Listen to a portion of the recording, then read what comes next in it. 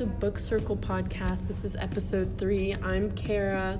I'm Giselle. And I'm Brooke. And we're going to start off with a little summary of what has happened so far. Yeah, what has happened since the last episode. So one of the things that happened was Warner, when he's at the camp, Frederick ends up leaving because he gets, beaten. And later on, Warner goes back to his house to, go find Frederick and, talk to him. And so he shows up at his house, but his mom and the maid that's there is acting kind of weird about it. And he goes and sees him, but Frederick doesn't remember anything. Yeah, he has, traumatic brain injuries because of his beatings at the school. Yeah. Also, they talk about Marie and how her dad got taken, and so he is stuck in Germany, right? Yeah, he took him to a German prison. Yeah, because he got arrested for theft, I believe. And he worked at the cardboard factory. Yeah. And in the last letter he sent her, he said, "My angel has left." All the other ones they had, he mentioned the angel, and he was like, "My angel is leaving me, so I don't know if this will get to you, but I hope it does." Yeah. So, that's sad. And then we've also lost Madame Monique. Yeah, she got really, really sick at one point, and then it went away, and then it came back even worse, and she passed away from that.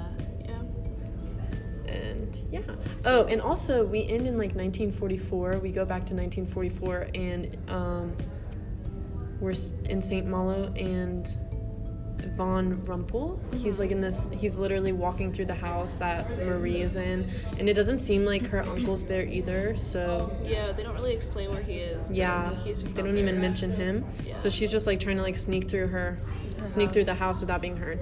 So he would go to one floor and then she'd go to the other. Okay.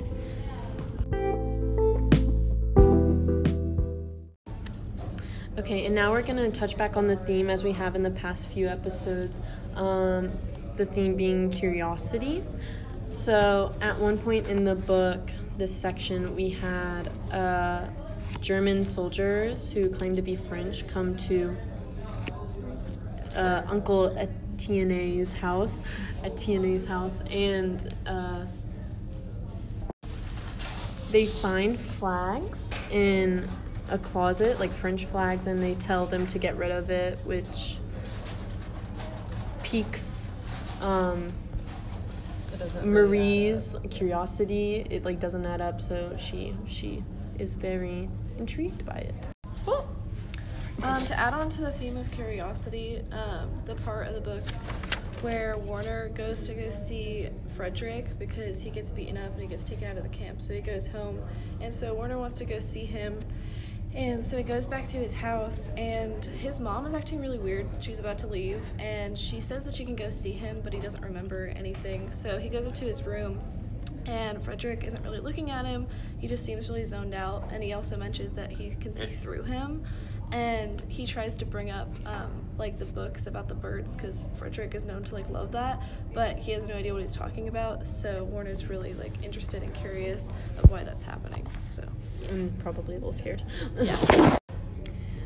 Alright, and to piggyback on what both of them said, I have another event that would fit into the theme of curiosity. So basically, at one point in the story, Marie's father leaves, and for a long time, Marie did not receive any letters from her father or hear any news from him, and she's pretty much freaking out. She can't eat. She's just pretty much a nervous wreck, and she's just wondering, if he's alive, if he's okay, and, so at one point, she does receive a letter from him, and, he was arrested for theft, but, basically, her being so worried and just kept wondering if he was okay and stuff, it pretty much falls into that category of curiosity. So. And now we're gonna try this thing called Lectio Criticia, which is us going into depth about a quote. Yes, thank you. I couldn't think of going into society. depth. Okay, so the quote that we have randomly chosen is, "All my life, Marie Lauer, I have been the one carrying the keys. Now I hear them jangling in the mornings when they come for us, and every time I reach in my own pocket, only to find it empty.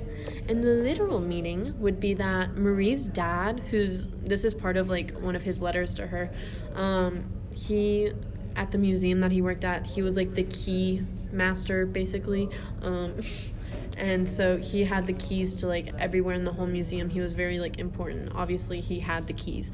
But now he's, like, in a jail cell, and he hears, like, the wardens carrying the keys, rather, and, yeah, that's the literal meaning. The symbolic meaning of that is, like, because the keys, since he always had control of, like, what he was doing every morning, he could actually, like, go to the museum. He knew how his day was going to go, but now since he's been taken, he doesn't know, like, if he's going to be alive or, like, what's going to happen to him, so he's not in control of that. Okay, and so with this quote, you can relate it to society or just, like, a real world connection. And so he's basically talking about how he just doesn't feel in control of a certain situation, and that can go with anything, like with work, with family, with school. Like, you sometimes don't feel in control and you kind of get really on edge. And, like, even I can relate to this. Like, there have been times at school or, like, just in general where I don't feel like I have control of a certain situation, and it does definitely put me on edge and I get anxious. So, yeah. So next, all of us are going to pick a character and basically applaud them for something that they have done. So I'm going to start off with Werner, and I'm just so intrigued about his story throughout this whole novel and how he's definitely been really brave and he's persevered through a lot. Like, for example, later in the book, he really wants to leave the school. Like, he just does not want to be there anymore.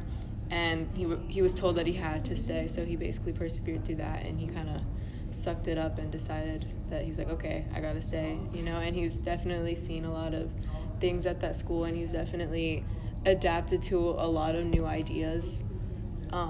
So I just think he's very brave, and he's definitely persevered a lot.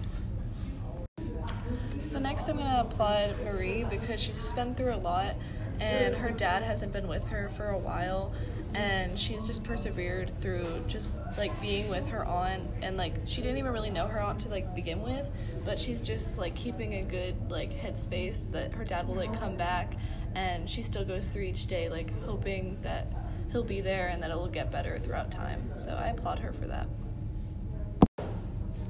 The character I would like to applaud is Frederick. Unfortunately, like, he had a bad beating given to him, and now he is kind of like a vegetable, which is unfortunate.